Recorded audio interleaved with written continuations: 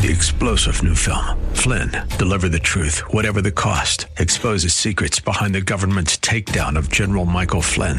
Flynn knew what the intel world had been up to. He ordered the first audit of the use of contractors. This set off alarm bells. He told the truth. He was the most dangerous person for Donald Trump to hire. They had to get rid of Flynn.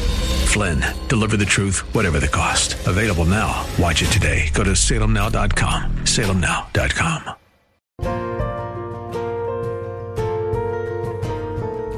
Hello, and welcome to In the Word, a ministry of Calvary Chapel of Orlando. We hope that God speaks to you today as we continue our study, verse by verse, chapter by chapter, with Senior Pastor Will Ramirez in the book of Luke. Praise to the God who reigns above. Luke is written so that we might know we have a reliable faith. The events written about in the book were eyewitness accounts that Luke researched and wrote down for all to see. We have seen that Jesus, the Savior of the world, was born to a poor carpenter family in the city of Nazareth. He grew up and lived a normal life, doing woodwork till the age of 30, when he started his public ministry, calling all people to repent of their sins and turn to God. Jesus performed many miracles, healing the sick, the blind, the paralyzed, even calling out demons that had gone into people. Jesus began to teach in a public area. He taught of how God loves and how everyone ought to show the same love, even to their enemies.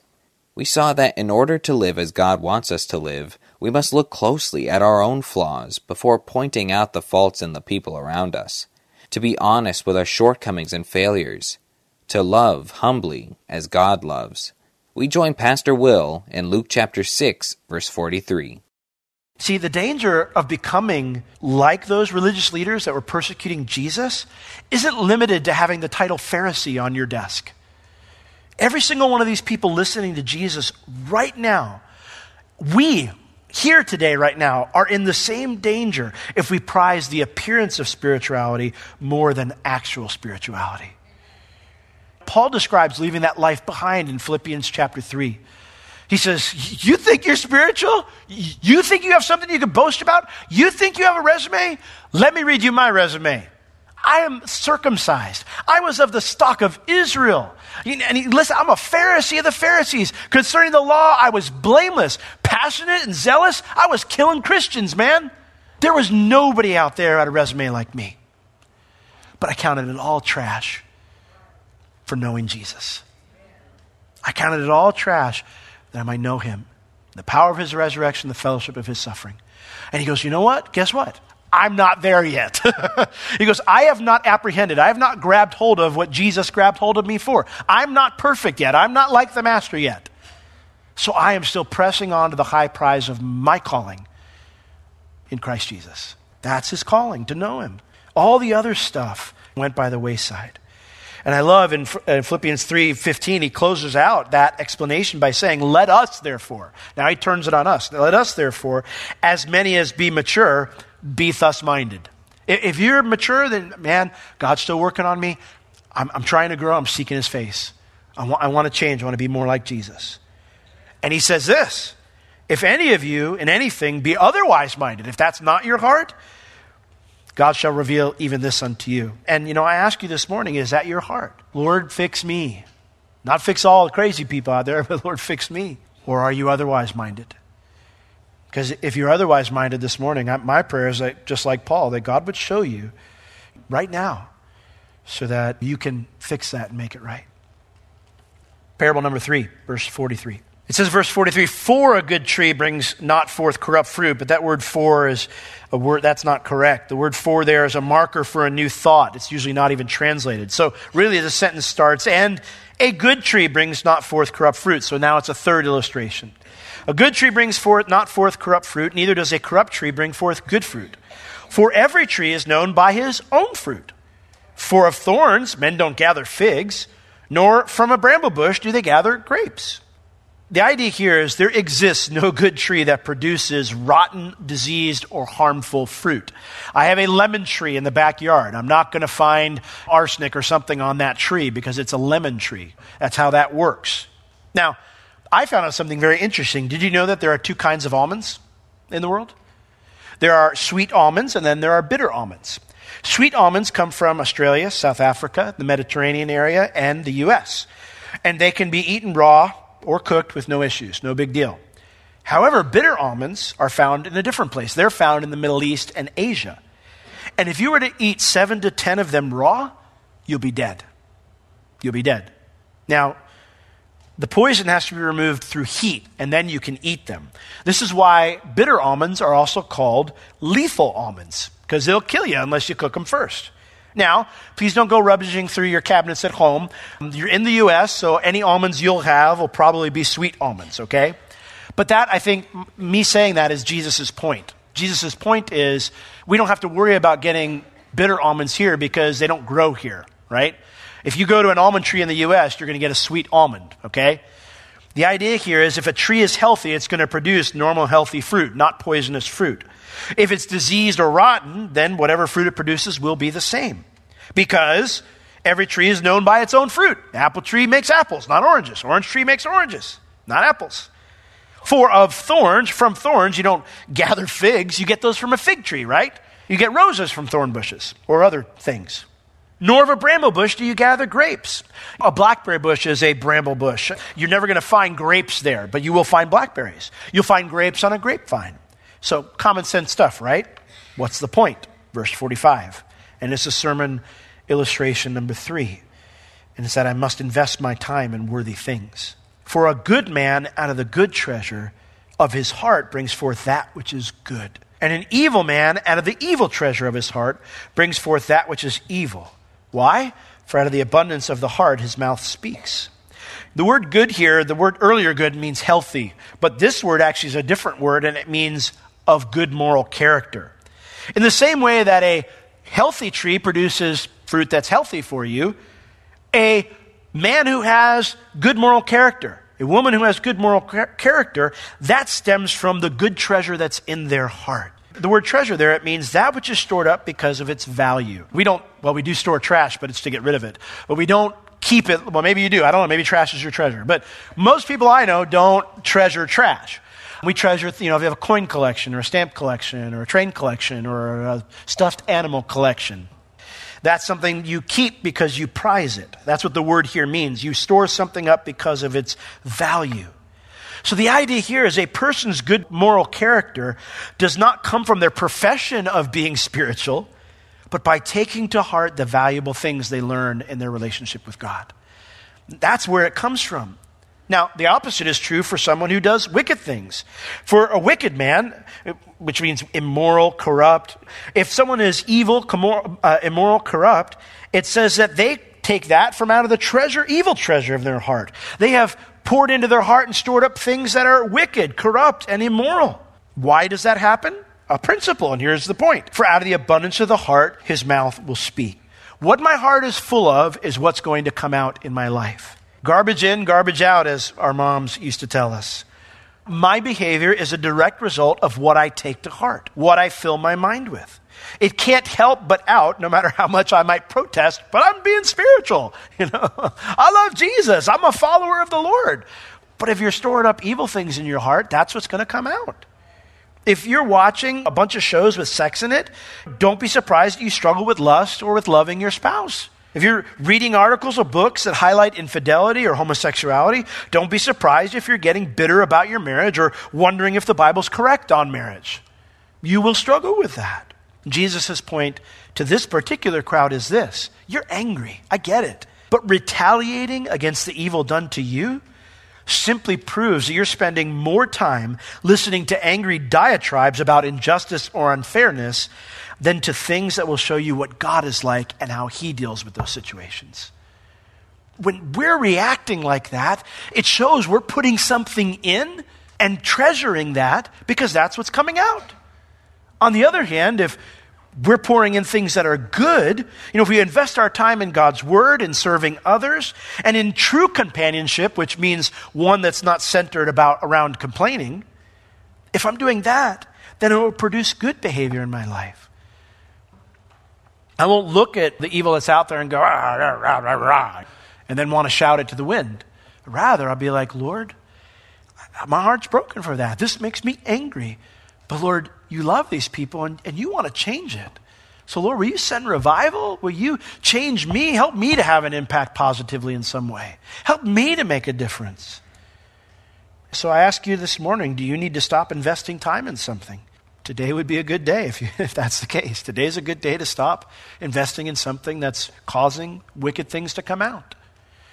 There was a time, I don't know, maybe 15 years ago or so, and me and Bev, we're from the 80s. 80s music, we love it. 80s music is the best anyway, right? I saw some yeses. I think it's an older service in the morning because they were all on board with it, so... But we were just laughing about the silly songs that we loved when we were kids, and they were top hits. We're like, really? That was a top hit? So what came to work the next day, and I was working at Chick-fil-A at the time. As we were there, we had Z88. My owner would play Z88, and Z is great, but it has a tendency at times to be repetitive and slightly old-fashioned. Like, if I hear shackles on my feet so I can dance one more time, I'm going to break the radio. Like, that song, I think, is from 1783. I'm like, we need to update it a little bit, okay? So we had been hearing some complaints lately at work, like, I mean, the music's cool, but it's just too repetitive. Can we get something else?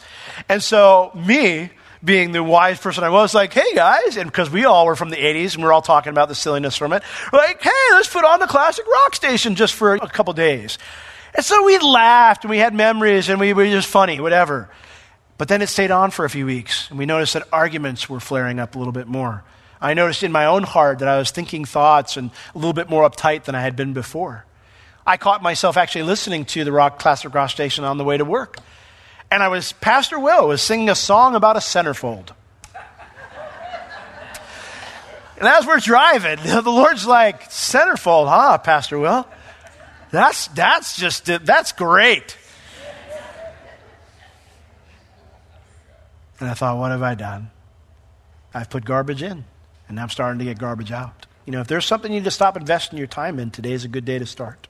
Sermon illustration number 4. He actually starts off with the point first, and then it gives the illustration. Verse 46. And why do you call me Lord, Lord, and do not the things which I say? Whosoever comes to me and hears my sayings and does them, I will show you to whom he is like. Now, people would approach Jesus all the time with desperation. Lord, Lord, please heal me. Lord, Lord, please help my daughter. Lord, Lord, please help my son. And we saw one just in chapter 5 when the leper came and said, Lord, Lord, if you're willing, I can be clean. But the word Lord, it means master, boss, owner.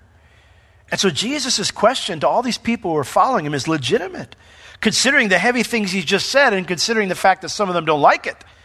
See, some of those listening, they wanted Jesus to be Lord of their problems because that means he could make them go away. But they aren't so sure they want him to be Lord of their behavior. And so Jesus is telling them, guys, it's a package deal. And his final illustration drives this point home. He says, the person that is coming to me and hears my sayings and is doing them, and they're all in the present continual tense, which means this is someone who just really wants to learn more and live it out. They are all in following Jesus. That person, let me tell you what they're like. He says, he is like a man which built a house and digged deep and laid the foundation of a rock. And when the flood arose, the stream beat vehemently against that house and could not shake it, for it was founded upon a rock. The phrase dig deep there is actually 2 separate phrases in the original language. The idea is he was digging for the purpose of going deep. The reason he started to dig was to go deep and find something. What? To find solid rock for the foundation for his home. And the reason is that so when the flood would arise, the home would be sturdy. And so Jesus says, when the flood arose. Now, I love how Jesus says when the flood arose, not if the flood arose. We all experience challenges in life no matter how well you build your home. That's just life. Job was one of the godliest men who ever lived. That's what the Bible says about him. The Bible says, there's a passage where it says, where the Lord says to Israel, he goes, even if Job and Joseph and Daniel were in the country right now, I'd still not spare you. That's how upset I am at your behavior right now. So Job is one of the most godly people who's ever lived, according to the Lord. And Job said, life is hard and full of trouble. Everybody experiences difficulties. We all experience loss at times. But the idea here is that when the flood arose, and the idea is when the river overflows its banks.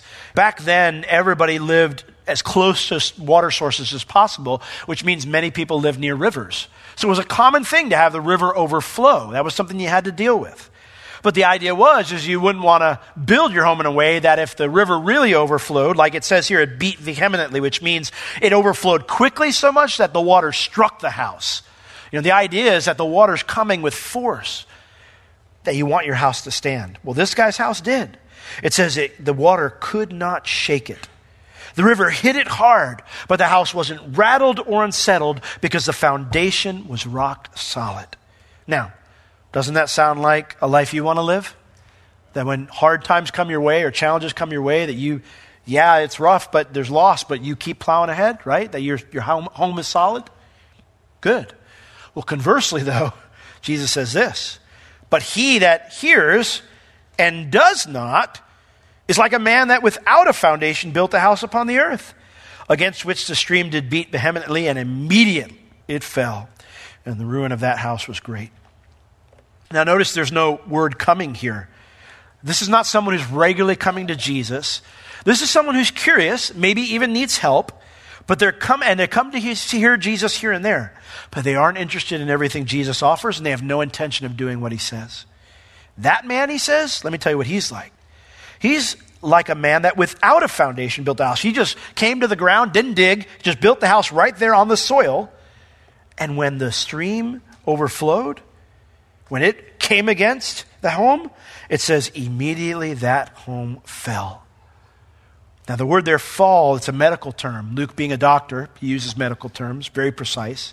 It means to collapse upon oneself, to shrivel. This home doesn't even put up a fight. The water seeps through the soil and the house just collapses. It just shrivels from the inside. How different is that from the one that isn't even rattled? And yet that's not even the worst part. For it says, and the ruin of that house was great. That word ruin is also a medical term. It means a laceration or a rupture. It is a big injury, something that leaves a painful scar. What's the point? Jesus' point is clear. He's already said, you need to follow my example. I know what I said is hard, but you need to follow my example. I'm already doing it. Number 2, don't pretend to be more spiritual than you are. Don't think you've made it or arrived yet. You need to examine yourself. Number 3, invest your time in worthy things. Jesus wasn't going to stoke their anger. They needed to get right back to the scriptures, right back to the Lord. But lastly, they need to obey what Jesus says. You need to follow through with obedience. Because proximity to Jesus without obedience results in painful loss. Because you're going to be mad at God then. You're going to go, God, why did you let this happen? Why is my house destroyed? Why do I have this painful scar? Why is my life ruptured right now? It's not the Lord's fault. If I reject what Jesus says to do things my own way, my solutions will be the very cause of the pain I experience when it all collapses upon itself. We all experience difficulty and even loss, but our lives can be unrattled by those things if we pursue learning from Jesus and obeying what we learn. We follow it through to the end. Proverbs 14, we read it in our scripture reading, it talks about that a little bit. I want to read to you the first 3 verses because it kind of highlights it. There's a way that seems right unto a man, but the end thereof is death. That's how our scripture reading closed this morning, but I want to read to you the first 3 verses. It starts off, it says, every wise woman builds her house, but the foolish one plucks it down with her own hands. Isn't that Jesus' point? If you're going to be a wise person, you need to build your house. But if you're going to take matters into your own hands and say, well, I know the word says this, but I'm going to do it my way, you are literally tearing down your own house. I see this all the time, where particularly in a family situation, a woman refuses to obey the Lord, will not do things God's way. They'll continue to hound their husband, or they'll continue to try to take control of the situation. And they say, well, this loser, he won't get it right. He might not. But you taking control of the situation is not going to fix it either. You are literally going to bring ruin upon your own house. The same thing for a guy. He that walks in his uprightness fears the Lord. If you want to have an upright life, then you got to love what God loves and hate what he hates. On the other hand, He that walks, that is perverse. The word perverse means crooked. You want to always be going every which way and have no stability in your life? Then go ahead and despise the commands of God. Go ahead and despise the commands of God. You're going to bring ruin upon yourself. Same thing. For he says, in the mouth of the foolish is a rod of pride. And that's what it comes down to. I think I know better than the Lord. Pride. Jesus in John 15:15, right before he went to the cross, he told his disciples, you've observed my life. And so he says, henceforth I call you not servants, for the servant does not know what his Lord does. But you know what I've done. You've watched my example. You've seen how I've lived out what I've taught you. So I have called you friends. For all things that I have heard of my Father, I have made known unto you. In 15:14, he had already just told them, you are my friends if you do whatsoever I command you. Loving God and fearing God. That's what it's all about. They're one and the same, and they result in obeying God. So we need to follow through with obedience to Jesus' commands. So that brings us to the end of the Sermon on the Plain. While Jesus starts the sermon with blessings upon the humble and correction for the proud, his command to love others is the greatest principle in his kingdom. It prompts him to exhort his listeners to obedience. And our question is that us? Jesus is great when he's healing me or my loved ones. Jesus is great when he's forgiving my sin and cleaning up my messes. But is Jesus great when he's calling me to repent? Is Jesus great to me when he's challenging me to change? The heart of a disciple says, yes. Yes, you are, Lord. Have your way, Lord Jesus. And I ask you this morning, is that your heart? I can't think of a better time to let the Lord examine our hearts than the Lord's Supper, because that's what Paul told us to do during the time of the Lord's Supper. He says, let a man examine himself. That's a time to say, Lord, search my heart. See if there be any wicked way in me. Are there any logs in my eye, or maybe are any smaller things in my eye that you want to deal with? I don't want to pretend to be more spiritual than them. I don't want to ignore your example and your commands, and I don't want to just keep on putting junk into my heart. I want to follow you. So Lord, whatever you want today, let me know. I'm all in. If you're here today and you don't know the Lord, I don't know everybody who's here today, so I don't know. I told you a story about a man who counted that whole life of everything that was great, his whole life, his whole popular, religious, powerful life. Paul, he said it was trash. Well, what changed that guy's life? What brought him to that place? Well, remember, he was on the road to Damascus to arrest more Christians. And the Lord met him.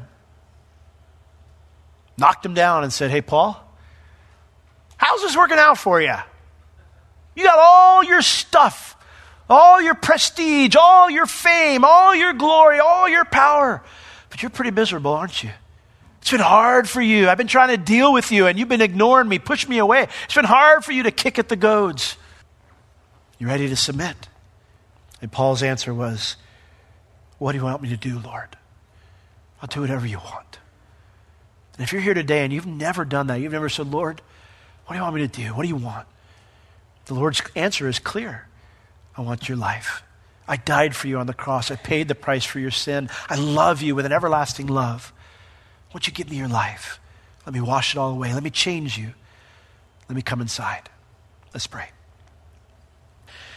Lord, right now we acknowledge that we are not there yet. We have not arrived. And we don't want to pretend to be more spiritual than we are. Right here in this moment where we're going to open our hearts to you, we don't want to pretend to be more spiritual than we are. And we ask you, Lord, have your way. Lord, if there's something in our hearts right now, something in our lives that needs to go, an area where we're being disobedient to you, an area maybe where we're pouring things in that aren't good for us, Lord, would you show us so we can invest our time in other things instead? Would you examine us as we examine ourselves? Oh, Lord, you know our hearts, and so we give this time to you now to remember you. In Jesus' name, amen. In order for us to love as God loves, we must continue to fill ourselves with His Word and His presence. We must practice the presence of God in our lives if we truly want to live holy lives. We will never attain to sinless perfection in this life, but we can be filled to overflowing through the Holy Spirit as we yield each moment of our day to God's will for our lives. This is true life, to know God. And as we know more about Him, our lives are transformed to live and love as Jesus does. If you have any spiritual or physical needs, please contact us. We would love to pray for you and assist you in any way we can. You can reach us at Calvary Chapel Orlando at 407-523-0800 during our office hours Tuesday through Friday, 9 a.m. to 4 p.m. This has been In the Word with Pastor Will, a ministry of Calvary Chapel of Orlando. You can listen to all of Pastor Will's sermons and find other valuable resources online at www.calvarychapelorlando.com or on the Calvary Chapel Orlando app, available on iTunes and Google Play. Thank you for joining us today. We will see you next time as we continue to learn, walk, and live in the Word.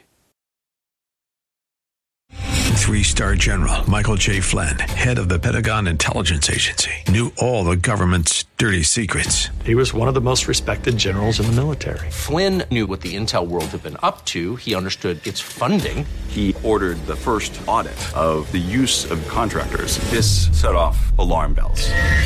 The explosive new documentary, Flynn, Deliver the Truth, Whatever the Cost, uncovers the facts behind this scandal. Flynn told the truth. He was the most dangerous person for Donald Trump to hire. I find out the worst enemy that I'm going to face in my life is right here in America. They took my assessment and they wanted me to change it. And I was like, I'm not changing it. They had to get rid of Flynn. With in-depth interviews, archival footage, and never-before-seen personal records of the man behind the headlines. I just felt like I was drowning. Flynn, Deliver the Truth, Whatever the Cost. Available now. Watch it today. Go to salemnow.com. salemnow.com.